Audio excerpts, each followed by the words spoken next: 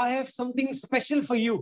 आपके लिए कुछ खास लाया हूँ मैं, For all of you. आप सबके लिए. And thanks to Sam and Renu, it's going to reach you very soon. और सैम और रेनू का धन्यवाद, वो आप तक पहुंचने वाला है So बहुत we जल्दी. are now entering into our season of prayer and fasting. अब हम हमारे उपवास और प्रार्थना के मौसम में प्रवेश करने वाले हैं. It is 21 days of prayer and fasting. ये 21 दिनों का उपवास और प्रार्थना I don't होगा. know if someone is thinking all of everybody fast for 21 days. No, it's not like that. शायद आप सोचे कि हर कोई तो 21 दिन का उपवास करता ही है, लेकिन ऐसा नहीं है. As a church, एक कलीसिया होने we के are going to नाते pray and fast. हम उपवास और प्रार्थना करने So वाले हैं. you feel free to fast maybe 1 day in a week, 2 days in a week. You may be even led by God to fast for all 21 days, but you are led by the Spirit. तो आप जो पवित्र आत्मा है वो आपकी अगुवाई करता है कि आपको कैसे उपवास करना है. शायद आप 1 दिन करना चाहते हैं, 2 दिन करना चाहते हैं, या शायद 21 दिन पवित्र आत्मा आपकी अगुवाई करेगा उपवास प्रार्थना God may करने के lead लिए. you to skip one meal, शायद परमेश्वर आपसे कहेगा कि आप 1 दिन का खाना ना खाओ, or God may ask you not to eat sweets. या शायद आप मीठा ना खाओ. You feel led by the Lord. तो परमेश्वर आपकी अगुवाई करता Now, है. as a church, we've completed 18 years. एक कलीसिया होने के नाते हमने 18 साल पूरे किए हैं. Hallelujah. In February, we completed 18 years. फरवरी में हम 18 साल पूरे कर चुके And I've हैं. been with Masiya right from the first meeting. और मैं मसीहा के पहले सभा से ही यहाँ पर रहा हूँ. And prayer and fasting has been a practice that we've incorporated right from the offset. और हमने शुरुआत से ही देखा है कि कलीसिया में हम उपवास और प्रार्थना करते आ रहे हैं. You know, so when we started the church, we were fasting for 40 days in August, July and August. जब हमने कलीसिया की शुरुआत की तब हम जुलाई और अगस्त महीने में 40 दिन का उपवास और प्रार्थना करते But थे. then we felt 40 days was too much. People were struggling. So we then split it to beginning of the year 21 days and mid-year 21 days. लेकिन फिर हमने जाना कि 40 दिन शायद लोगों के लिए मुश्किल हो रहा है, इसीलिए हमने उसे 2 भाग में कर दिया और जनवरी में 21 दिन करते हैं और जुलाई में 21 Now, दिन if करते you've हैं. been with Masiya for any duration, you know, even the pandemic didn't stop us from praying and fasting. अगर आप मसीहा कलीसिया में काफी सालों से रहे हैं तो आपने देखा होगा कि जो पैंडेमिक आया था उसमें भी हम उपवास प्रार्थना जारी रखे. And sometimes, you know, towards the, if you fasted and prayed regularly, अगर आपने उपवास और प्रार्थना लगातार रूप से किया है then at times you may feel, तो आपको कभी कभार ऐसे लग सकता है oh, here's another season of prayer and fasting. कि अरे एक और समय आ गया, अभी फिर से उपवास और प्रार्थना And in your करना है. heart, you might be like this. और शायद अपने हृदय में आप ऐसे हो. No, no. नहीं Okay. नहीं नहीं I'm going to enjoy, I'm going to eat. मैं तो खाऊंगा. Right? So why pray and fast? तो क्यों उपवास और प्रार्थना करना है? Last year I read this beautiful book called Start with Why. पिछले साल मैंने ये पुस्तक पढ़ा जिसका नाम है स्टार्ट विद व्हाई, यानी क्यों से शुरुआत करना. Yes, it is an international bestseller. A very famous author called Simon Sinek, a rage on social media. So if you've read this book, if you haven't, please buy it. It's a lovely book to read. अगर आपने पुस्तक नहीं पढ़ा है तो आप उसे खरीद कर पढ़ सकते हैं. साइमन सिनेक नाम के एक लेखक है, बहुत ही प्रसिद्ध है, अंतरराष्ट्रीय रूप पर ये पुस्तक बिक रहा है. Yes, it's an international bestseller, and Simon is greatly respected. It's a secular book, but it's a brilliant book. ये जो पुस्तक है वो मसीही नहीं है लेकिन फिर भी बहुत अच्छा है. You know, it inspires you and it asks you a fundamental question: why you do what you do? और वो आपको उकसाता है सोचने के लिए कि क्यों आप करते हो जो आप करते हो. So if I ask you why pray and fast, तो अगर मैं आपसे पूछूं कि क्यों उपवास और प्रार्थना करना our है, answer comes from the book called the Bible. तो हमारा जो जवाब है वो एक पुस्तक से आता है जो है Bible. And I'm sure most of us have read the Bible cover to cover. और हम में से बहुतों ने बाइबल को पूरा ही पढ़ा हुआ है.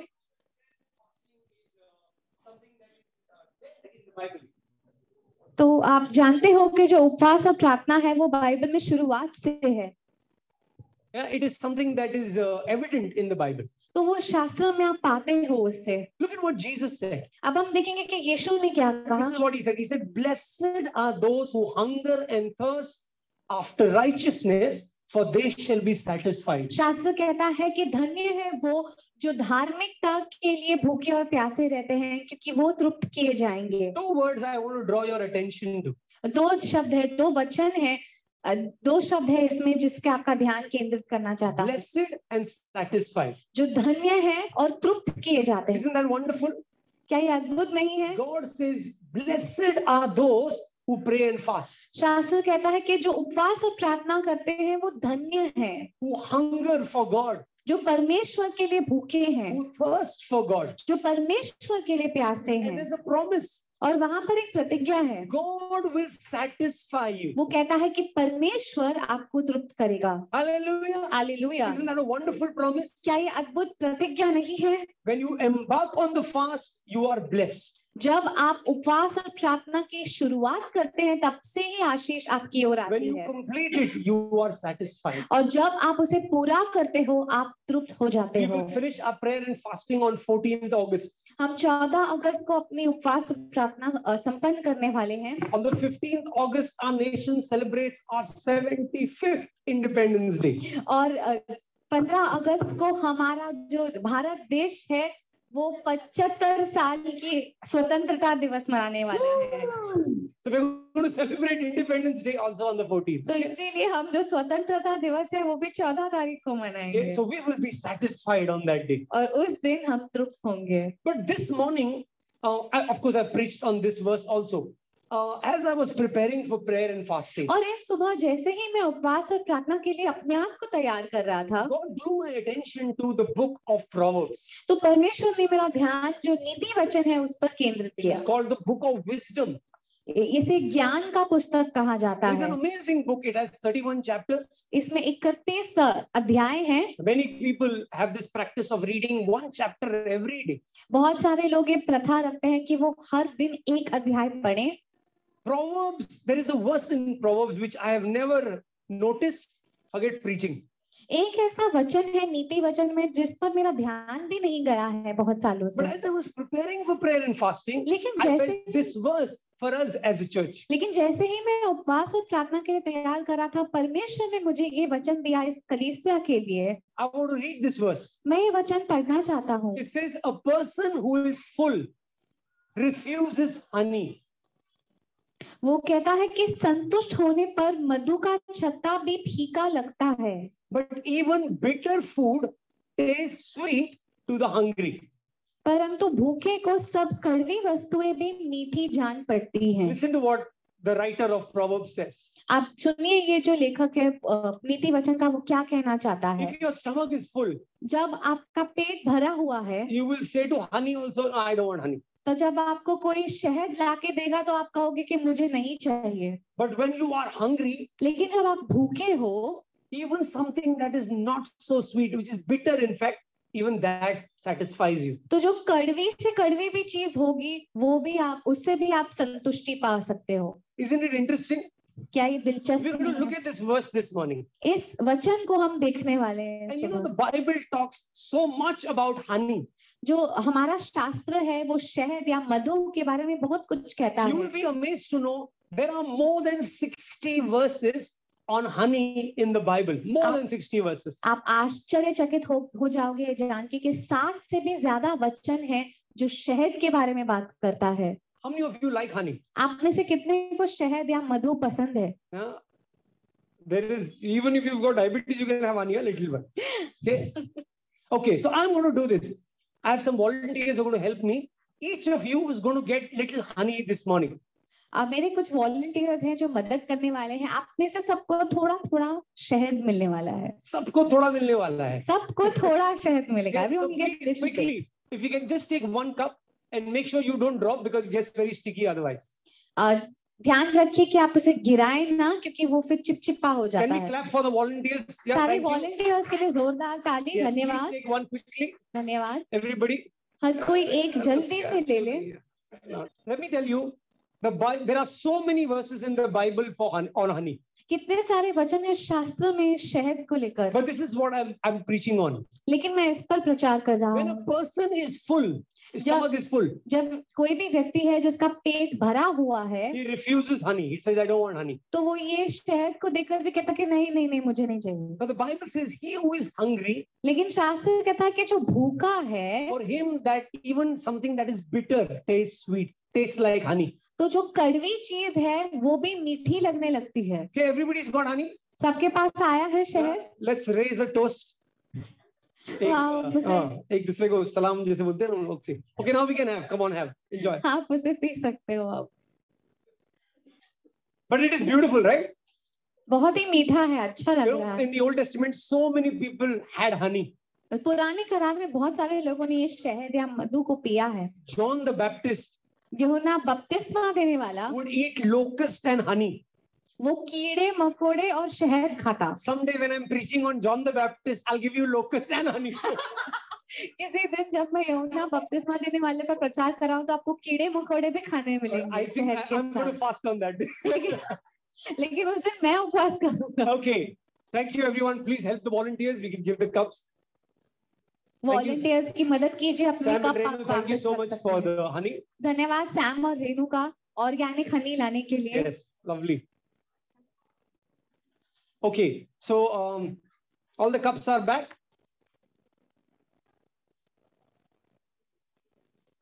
Even a few drops tasted so lovely, huh? So beautiful, so tasty. आपने अगर कुछ ही बूंद में पिए होंगे तो वो कितना अच्छा उसका वो बहुत ही अच्छा लग रहा था. Now let's look at what the Bible says. आप देखिए कि शास्त्र क्या कहता है. What is the meaning of honey in the Bible? ये जो मधु है या शहद है उसका शास्त्र में क्या अर्थ है. Like we said, there are more than 60 verses. जैसे हमने कहा कि 60 से भी अधिक वचन है इस शहद को लेकर. To the Jews, honey meant much. जो यहूदी है उनके लिए ये जो शहद है या मधु है उसका बहुत महत्व था. One of the promises that God gave them was, I am taking you into a promised land. एक जो प्रतिज्ञा है जो इन्हें मिली वो ये थी कि परमेश्वर ने प्रतिज्ञा के देश लेके जाने वाला था. And the promised land was described by God, a land flowing with milk and honey. और जब परमेश्वर ने इस प्रतिज्ञा के देश का वर्णन किया तो उसने कहा कि ये एक ऐसा देश होगा जहाँ पे दूध और शहद बहता है. There are 4 analogies that the Bible gives. 4 analogies, comparing it to honey. 4 ऐसे अर्थ है या शब्द है जिनका तुलना इस शहद या मधु के साथ होता है शास्त्र में. So this is what God said. I am taking you, all you Israelites, into a land that will be flowing with milk and honey. तो परमेश्वर ने इजराइल के लोगों को ये प्रतिज्ञा दी कि मैं तुम्हें कैसे देश लेके जाऊंगा जहां शहद और जो दूध है वो बहता है. It speaks of God's blessings. इसका ये मतलब है कि परमेश्वर की आशीषें हैं. Hallelujah. Next time you see honey in your house, I'm sure most of us have it. It speaks of God's blessings, God's sweet blessings on us. तो जब आप शहद को देखते हैं, मधु को देखते हैं तो आपको याद आना चाहिए कि परमेश्वर की जो आशीषें हैं हमारे जीवन पर. How many of us like to be blessed by God? हम में से कितनों को पसंद है कि परमेश्वर हमें आशीष दे. Hallelujah. God's blessings are perfect, brothers and sisters. परमेश्वर की आशीषें सिद्ध हैं भाइयों और बहनों. No, because He adds no sorrow to it.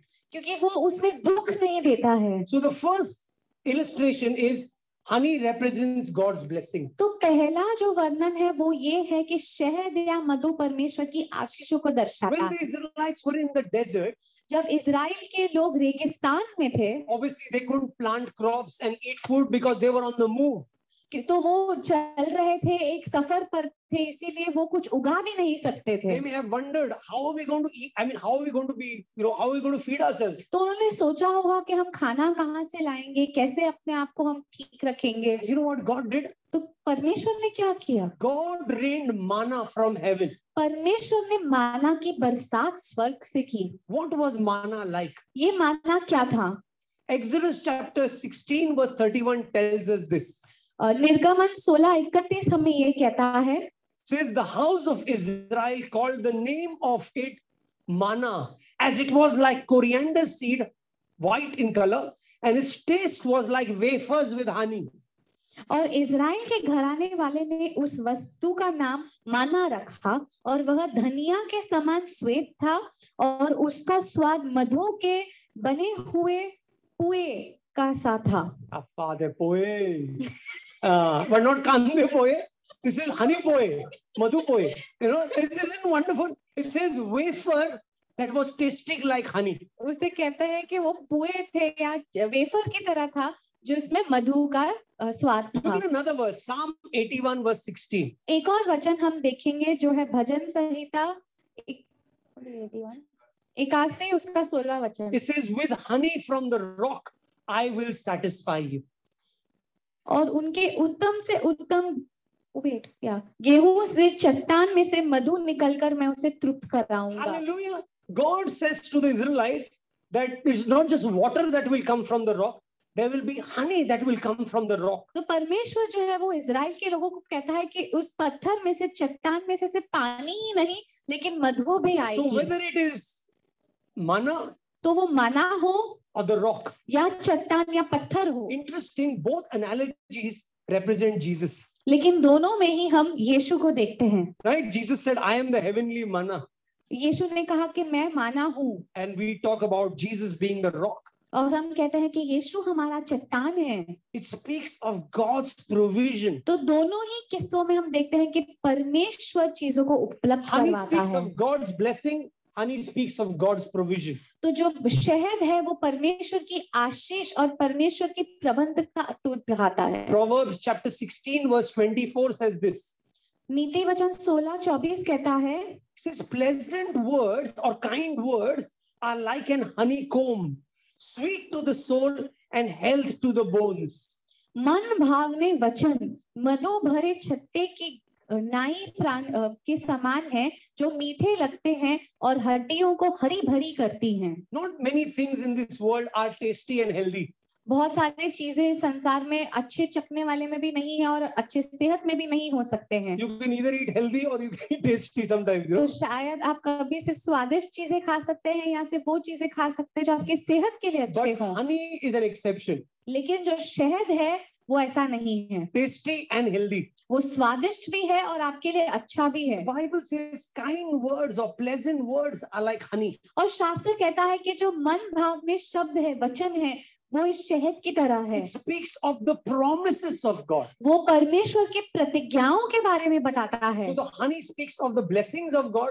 तो जो शहद है वो परमेश्वर की आशीष को दिखाता है। The provision of God. वो ये दिखाता है कि परमेश्वर हर चीज उपलब्ध करवा And सकता the है promises of God. और परमेश्वर की प्रतिज्ञाओं को दर्शाता है। There is another thing that honey speaks of. और एक और चीज है जिसके बारे में शहद हमें बताता Psalm है। 119 verse 103. भजन संहिता 119 उसका 103वां वचन। It says, how sweet are your words to my taste, sweeter than honey to my mouth. तेरे वचन मुझको कैसे मीठे लगते हैं, वे मेरे मुंह से मधु से भी मीठे हैं। It speaks of godly wisdom. और ये हमें दिखाता है कि परमेश्वर का जो ज्ञान है, Honey represents the wisdom of God. जो शहद है या मधु है वो परमेश्वर के ज्ञान को दिखाता है। Isn't it wonderful? The Bible has so much to tell us about honey. कितना अच्छा है, शास्त्रों में कितनी सारी चीजें बता रहा है शहद के बारे में। 4 things the Bible tells us. 4 चीजें हैं जो शास्त्र हमें कहता है। Please repeat after me. Blessings. मेरे बाद आप कहिए आशीषें, Promises. प्रतिज्ञाएं, Provision. प्रबंधन, Wisdom. ज्ञान। Honey represents all 4. और जो शहद है वो ये सारी चीजों को The दिखाता है blessing of God, the wisdom of God, the provision of God, and the promise of God. कि परमेश्वर के ज्ञान को दिखाता है, उसकी प्रतिज्ञाओं को दिखाता है, आशीषों को दिखाता है और प्रबंधकता को दिखाता Now है। the Bible says this. अभी शास्त्र ये कहता है A man who is full refuses honey. कि जो इंसान है, जो उसका पेट भरा हुआ है, वो शहद को भी ना कहता है। Imagine this. अब आप इसकी कल्पना You कीजिए are so full that you don't want honey. कि आपका पेट इतना भरा हुआ है, आपको नहीं चाहिए शहद। This is the problem of being full. और ये एक समस्या है पेट भरे होने का। Have you heard of this term, the problem of plenty? आपने शायद अंग्रेजी में सुना होगा द प्रॉब्लम ऑफ प्लेंटी, यानी ज्यादा होने की वजह से समस्याएं होती You know, हैं। right now as the cricket team we are in that place. We have so many good players that we are thinking यार किस कौन से 11 को खिलाए. You know, it's a problem of plenty. हमारा अगर भारत का जो क्रिकेट टीम है उसमें भी देखेंगे कि इतने सारे अच्छे खिलाड़ी हैं कि किनको खेलना है वो नहीं देख सकते हैं। Why does a person refuse honey? तो क्यों एक व्यक्ति शहद को ना कहता है? Because he is spiritually satisfied.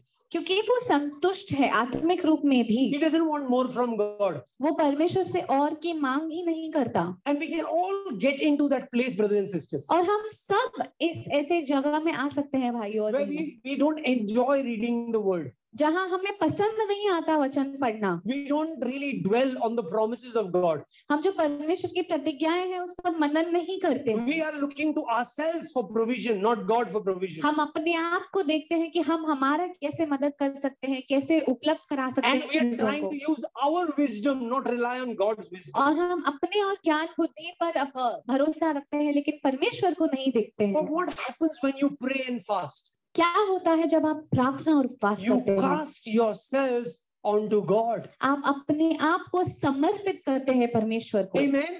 आमीन। You are saying, Lord, I am hungry for you. आप कहते हैं कि परमेश्वर मैं तेरे लिए भूखा हूँ। You are disrupting your routine. तो जब आपका रोजमर्रा का जीवन है उसमें आप एक बदलाव लाते I हो। want to encourage you. मैं आपको प्रोत्साहित करता There are हूँ। 2 times of fasting. दो समय है उपवास और प्रार्थना करने One के। is when you deny yourself food, एक इस तरह है कि जब आप कहते हो कि मुझे खाना नहीं चाहिए, and one is when you deny yourself pleasures, other pleasures. और एक इस तरह है जब आप कहते हो कि जो चीजें मुझे पसंद है मैं वो नहीं करूंगा। Now you've heard people saying, I don't read newspaper for 21 days, or I won't watch TV for 21 days. तो कुछ लोग हैं जो इस प्रकार से उपवास प्रार्थना करते हैं कि मैं अखबार नहीं पढ़ूंगा या मूवी नहीं देखूंगा या टीवी नहीं देखूंगा। Anything other than food is called consecration. जो चीजें खाने के अलग होते हैं उन्हें हम पवित्र करना, कैसे हम अपने आप को पवित्र कर सकते हैं वो उस तरफ हमें लेके जाता है। Jackie mentioned that at the beginning that Joshua and the Israelites consecrated themselves. और जैकलिन ने हमें सुबह में याद दिलाया कि जो यहोशू है और इजराइल के लोग हैं उन्होंने अपने आप को पवित्र किया। You know how they did that? कैसे उन्होंने ऐसे किया? They didn't have sex with their partners. उन्होंने अपने पति या पत्नी के साथ शारीरिक संबंध नहीं रखे। So sex gives pleasure. They said we will not have because we are readying ourselves for the war. तो उन्होंने कहा कि मैं अपने पति और पत्नी के साथ शारीरिक संबंध नहीं रखूंगा क्योंकि हम उस जंग के लिए तैयार कर रहे हैं, तो हम अपने आप को पवित्र रखना चाहते हैं। When you deny yourself any kind of pleasure, that is called consecration. तो जब आप अपने आप से कहते हैं कि जो चीजें आपको अच्छी लगेंगे वो आप नहीं करेंगे, इसका ये मतलब है कि आप पवित्रता के रास्ते पर जा रहे हैं। Fasting is a little different. लेकिन जो उपवास है वो अलग है। When in fast you're saying I will not have food, which is my daily need. It's not pleasure, it is need. लेकिन उपवास अलग है क्योंकि आप कह रहे हैं कि जो मुझे हर दिन के लिए जरूरी है, जो है खाना, वो मैं नहीं खाऊंगा। It gives you pleasure, but it is your necessity, it's your need. हाँ, वो आपको अच्छा लगता है लेकिन वो आपके लिए जरूरी है। So it raises the tempo. तो वो मतलब एक चीज को ऊंचा लेकर जाता है। Consecration is good. हाँ, अपने आप को पवित्र करना अच्छा है। But Jesus fasted. लेकिन यीशु मसीह ने सिर्फ वो चीजों को नहीं नकारा जो उसे पसंद थे, यीशु ने उपवास किया। His answer to the devil was, और उसका जो उत्तर था शैतान को वो ये था, man does not live by bread, man does not live by food alone. कि जो मनुष्य है वो सिर्फ रोटी पर नहीं जीता। There is something that is more needed. It is more necessity than food itself. कोई ऐसी भी चीज है जो रोटी से भी ज्यादा जरूरत है। That is the word of God. Hallelujah. और वो है परमेश्वर का वचन। Hallelujah. Hallelujah. Amen. Amen. Amen. Last week I was in Ahmedabad with some pastors. पिछले हफ्ते मैं अहमदाबाद में था कुछ पासवानों के साथ। And one of my dear friends, he said something so beautiful on the dinner table. और मेरे मित्र ने कुछ बहुत ही अच्छा कहा जब हम खाना खा रहे थे। He said, Rahul, this Hebrew word Yahweh. ये जो इब्रानी शब्द है याहवे, it is YHWH. उसे हम ऐसे अंग्रेजी में लिखते हैं YHWH. It was so pure that the Israelites would never take the name of God on their lips. और जो याहवे शब्द है वो इतना पवित्र है कि इजराइल के लोग उसे पूरा कह भी नहीं पाते थे, यहोवा। Today we write YAHWEH, we put vowels to it. और आज हम उसमें उसे बड़ा कर देते हैं, उस शब्द को पूरी तरह से लिखते हैं। But the word Yahweh. लेकिन ये जो शब्द है याहवे या यहोवा, it is, इसका मतलब है, it is the breath. वो है सांस।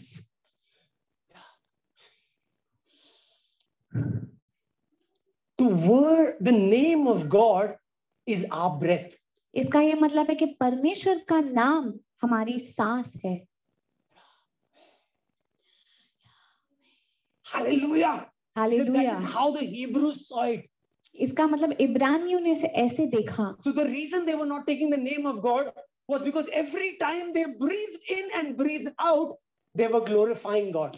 इसका उन्होंने नाम क्यों नहीं लिया यहोवा? क्योंकि वो ऐसा सोचते थे कि जब वो सांस ले रहे थे उसमें ही वो यहोवा का नाम पुकार रहे That is थे। why it says, let everything that has breath praise the Lord. इसीलिए वो कहता है कि हर चीज जिसमें सांस है वो परमेश्वर की स्तुति करे।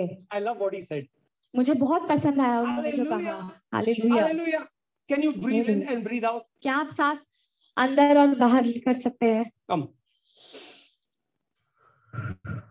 Hallelujah.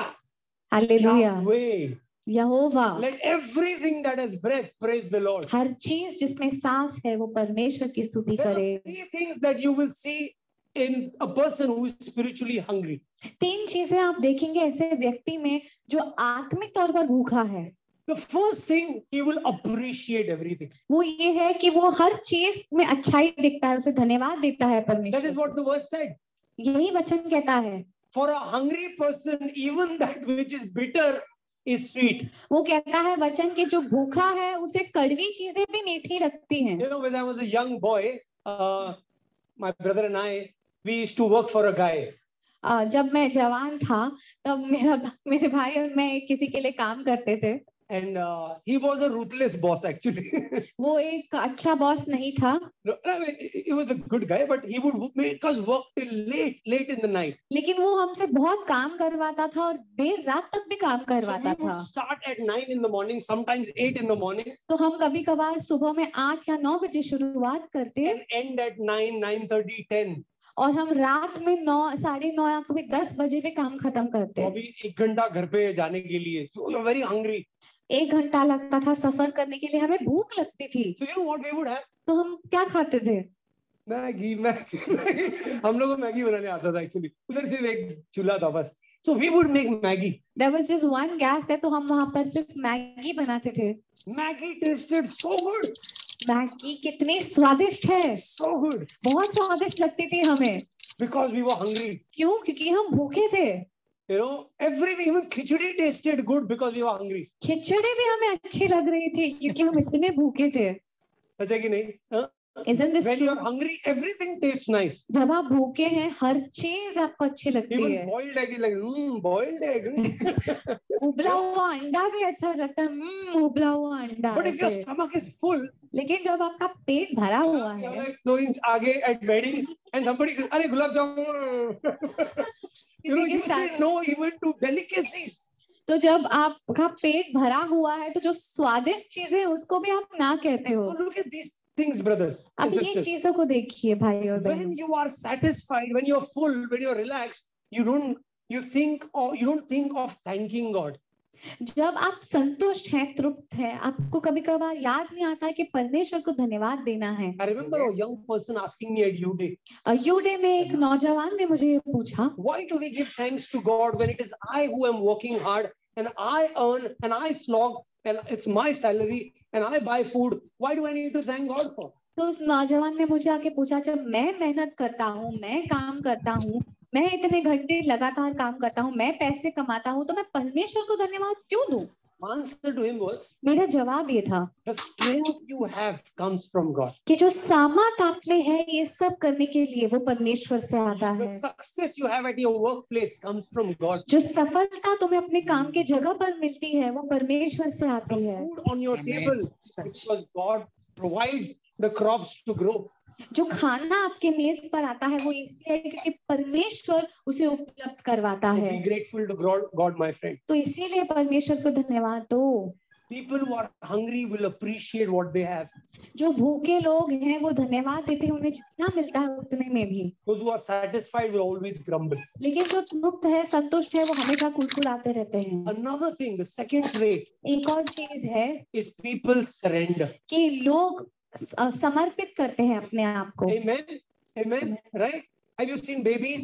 आपने बच्चों को देखा है कभी? We dedicated a child to the Lord. इस सुबह हमने एक बच्चे को डेडिकेट किया। They are desperate for food.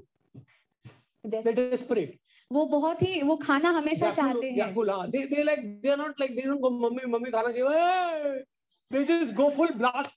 Theatre है, मंदिर है, कोई नहीं फर्क पड़ता. भूख लगा है तो चिल्लाएगा. वो हमेशा खाने के लिए व्याकुल रहते हैं. वो सिर्फ इतना मांग नहीं करते हैं, वो रोते हैं, चिल्लाते हैं, कहीं पर भी हो वो. And what do we do as parents? और हम माता पिता होने के नाते क्या करते हैं? We give them food. हम उन्हें खाना देते हैं. That is how it is surrendering to God. ऐसा ही है समर्पित करना परमेश्वर को. Hallelujah. When you surrender to God, जब आप परमेश्वर को अपने आप को समर्पित करते हो परमेश्वर के हवाले, God takes care of you. तो परमेश्वर आपका ख्याल रखता You know, है. one of my friends was explaining to me, how do you save a drowning person? मेरा दोस्त मुझे एक दिन समझा रहा था कि डूबते व्यक्ति को बचाते कैसे So हैं. he said there is a grip. तो कहता है कि एक तरह से पकड़ना है. There is a grip. So these ये जो क्या बोलते हैं उन लोगों जो लोग life savers. ये हाँ. So these life savers are trained. I don't know if any of you are, but they are trained how to catch a person who is drowning. तो ये जो तारक है होता है, वो जो व्यक्ति है जो बचाते हैं लोगों को डूबने से, जब वो उन्हें सिखाया जाता है कि व्यक्ति को पकड़ना कैसे है. But the first thing they instruct the person who is drowning. लेकिन पहली चीज जो वो कहते हैं उस डूबते व्यक्ति से, Relax. शांत रहो, शांत रहो. जितना तू हाथ पैर मारेगा उतना मेरा लाइफ डिफिकल्ट होएगा भाई. How much ever you move your hands, it will be very difficult for me. It is so difficult to be steady and relaxed when you are drowning. जब आप डूब रहे हो तो आप शांत कैसे रहोगे? बहुत ही मुश्किल है वो करना. But the secret to help the one who's saving you is to surrender yourself to him or her. जो रहस्य की बात यह है कि जो डूबता व्यक्ति है उसे अपने आप को समर्पित करना है उस व्यक्ति के हवाले जो उसे बचा रहा है. Sometimes situations around us seem like we are drowning. कभी कभार हमारे जो समस्याएं हैं वो ऐसे हमें लगता है कि हम उनमें डूब रहे हैं. I'm sure in the last 2.5 years we've all had this moments where we felt we were drowning. इन 2.5 सालों में ऐसे बहुत सारे अक्सर होंगे या क्षण होंगे जहां आपको लग रहा होगा कि मैं डूब रहा हूँ. And we all go all flap our hands and all that. और हम अपने आप को ऐसे फड़फड़ाते हैं बचाने के लिए. But you know there is not even one case of someone who flapped and he learned swimming there and then. लेकिन ऐसा एक भी बार नहीं हुआ है कि किसी ने फड़फड़ाया है अपने हाथों को, तैरना वो सीख गया है. You got to be prepared. हमें तैयार होना है. We surrender ourselves to God. हम अपने आप को परमेश्वर के हवाले समर्पित करते हैं. And the third thing that hungry people do. और तीसरी चीज जो भूखे लोग हैं वो करते हैं, they submit themselves to God. वो अपने आप को परमेश्वर के हवाले कर देते हैं. What is the difference between surrender and submit? समर्पित होना और अधीन होने में फर्क क्या है? Surrender means the situation is around you. समर्पित होना इसका ये मतलब है कि जो समस्या है वो आपके इर्द गिर्द है. In that situation you surrender yourself. और उसमें आप अपने आप को समर्पित करते हो. पुलिस ने आपको चारों तरफ से घेर लिया है. You know that you surrender. Okay, I surrender. चारों तरफ से घेर लिया तो surrender. When the police surround you on all 4 sides, you surrender. You can't do anything because you do anything, they'll shoot and you'll die. जब police आपको चारों ओर से घेर लेती है, आप कुछ नहीं कर सकते हो. आपको अपने आप को समर्पित करना है. Submit is something different. लेकिन अधीन होना अलग है. Submit is saying, let me just explain what Jesus said. He said, my food is to do the will of the one who has sent me. यीशु ने ऐसे समझाया जब वो कहता है कि मेरा भोजन यह है कि जो मेरा काम करते हैं और मेरे अनुसार चलते हैं उनको मैं पूरा करूं. Amen. What was Jesus saying? What is submit? यीशु क्या कहता है? इसका क्या मतलब है? अधीन होना. In Isaiah 5 times the devil said I will. यशाया की पुस्तक में हम देखते हैं कि 5 बार जो शैतान है वो कहता है मैं करूंगा. I will do this, I will do that. मैं ऐसा करूंगा, मैं वैसा करूंगा. You know what was Jesus's word? और यीशु ने क्या कहा? Thy will. कि उसकी इच्छा. Hallelujah. Hallelujah. The devil said, I will. शैतान ने कहा मैं करूंगा. Jesus in the Garden of Gethsemane said, not I will, but thy will be done. लेकिन यीशु मसीह ने कहा कि मेरी इच्छा नहीं, मैं करूंगा नहीं, उसकी इच्छा पूरी हो. That is what he taught us to pray. और उसने हमें ऐसे ही सिखाया, हमें ऐसे ही प्रार्थना करना है. Our Father in heaven, hallowed be thy name. कि हमारा पिता तू जो स्वर्ग में है, तेरी इच्छा पूरी हो, तेरा नाम पाक माना जाए. Right? It says, your kingdom come, thy will be done. may your name be glorified, तेरी इच्छा, तेरा राज्य आए और तेरी इच्छा पूरी हो, Amen. Thy will be done. तेरी इच्छा You know, पूरी brothers and हो. sisters, we will always be in this battle. और हम अक्सर अपने आप को इस जंग में देखते हैं. Are we people of I will or are we people of thy will? क्या हम ऐसे लोग हैं जो कहेंगे कि मैं करूंगा, या हम ऐसे लोग हैं जो कहेंगे कि पिता की इच्छा पूरी हो. Seasons of prayer and fasting are times when we are specifically saying thy will be done. ये उपवास और प्रार्थना का जो समय है वो हमें इस जगह पर लेकर जाता है जब हम कहते हैं कि परमेश्वर तेरी इच्छा तू मेरे जीवन में पूरा कर. Like the Garden of Gethsemane, sometimes it may not be very comfortable. Gethsemane के बाग की तरह अक्सर ऐसी चीजें हमें अच्छी नहीं लगती हैं. And still you're saying, not my will, but your will, thy will be done. लेकिन फिर भी उस समस्या में भी आप कहते हैं कि नहीं परमेश्वर, मेरी इच्छा नहीं, तेरी इच्छा पूरी हो. People who are hungry for God लोग जो परमेश्वर के लिए भूखे हैं are grateful to God. वो परमेश्वर को धन्यवाद देते हैं. They surrender themselves to God in every situation. वो हर स्थिति में अपने आप को समर्पित करते हैं परमेश्वर के हवाले. And like Jesus, they submit to God. और यीशु मसीह की तरह वो परमेश्वर के अधीन आ जाते हैं. In this season of prayer and fasting, इस उपवास और प्रार्थना के I'm दौरान sure we will see breakthroughs. मेरा भरोसा है कि हम जो समस्या है उन्हें बदलते हुए I'm देखेंगे. sure we will see prayers answered. मुझे यकीन है कि जो प्रार्थनाएं आप कर रहे हैं उसका उत्तर आएगा. I felt this season, लेकिन मेरा विश्वास है कि इस मौसम में, over these 21 days, इन 21 दिनों में let's pray हम ये प्रार्थना करें that we will receive God's blessing. कि हम परमेश्वर की आशीषों को We देखें. will be hungry to see God's promises fulfilled in our lives. हम भूखे रहेंगे देखने के लिए कि परमेश्वर की प्रतिज्ञाएं हमारे जीवन में पूरी हो. We will see God's provision, हम परमेश्वर को उपलब्ध करवाते हुए देखेंगे and God will fill us with His wisdom. और परमेश्वर अपने ज्ञान से हमें भरेगा. Amen. Amen. Amen. Amen. Yeah, it says, enjoy health and eat your honey. ये कहता है कि अपनी सेहत में तुम आनंदित रहो, शहद खाते रहो. As you enjoy God, जैसे ही आप परमेश्वर में आनंद मनाते हो, stay hungry for God. परमेश्वर के लिए आप भूखे रहो. Examine our hearts, brothers and sisters. आप अपने हृदय को जांचो. See, am I hungry for God or am I spiritually so satisfied that I don't need God anymore?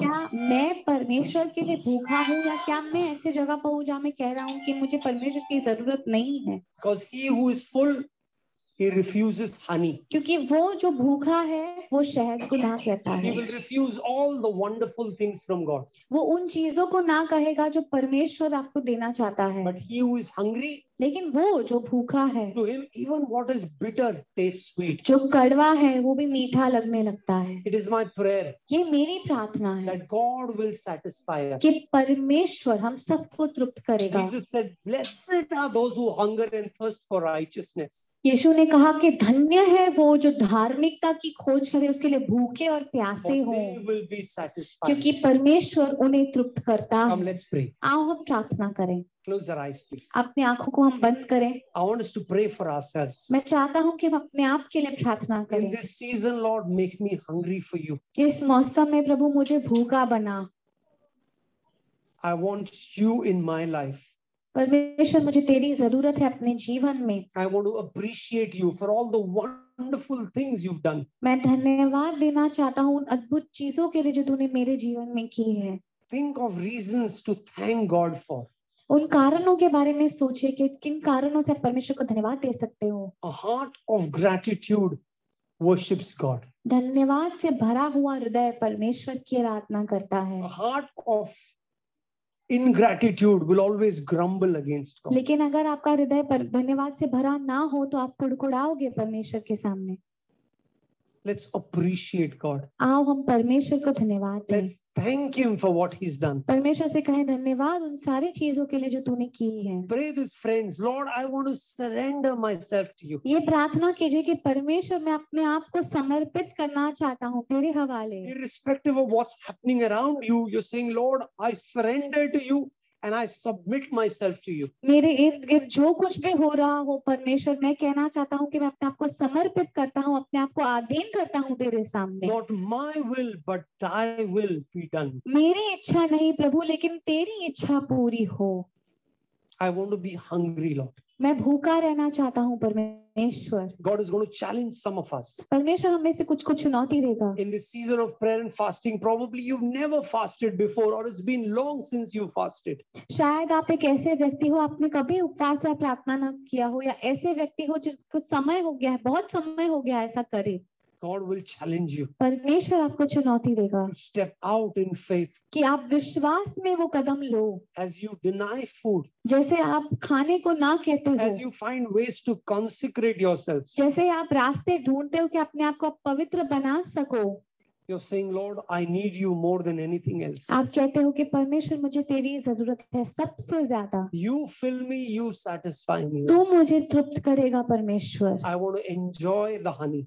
मैं उस मधु का आनंद लेना चाहता हूँ। Not refuse it, but enjoy it. मैं उसे ना नहीं कहना चाहता हूँ, लेकिन मैं उसमें आनंद लेना चाहता हूँ। Father, we thank you for your word. पिता परमेश्वर, धन्यवाद देते हैं तेरे वचन के लिए। We thank you, Lord Jesus, that you are the one who satisfies us. धन्यवाद परमेश्वर कि सिर्फ तू ही है जो हमें तृप्त और संतुष्ट करता है। We are so grateful to you, Lord, for your love and for your mercies and your goodness over our lives. हम आभारी हैं परमेश्वर तेरी भलाई के लिए, तेरे प्रेम के लिए जो हमारे जीवन पर रहता है। We surrender ourselves to you.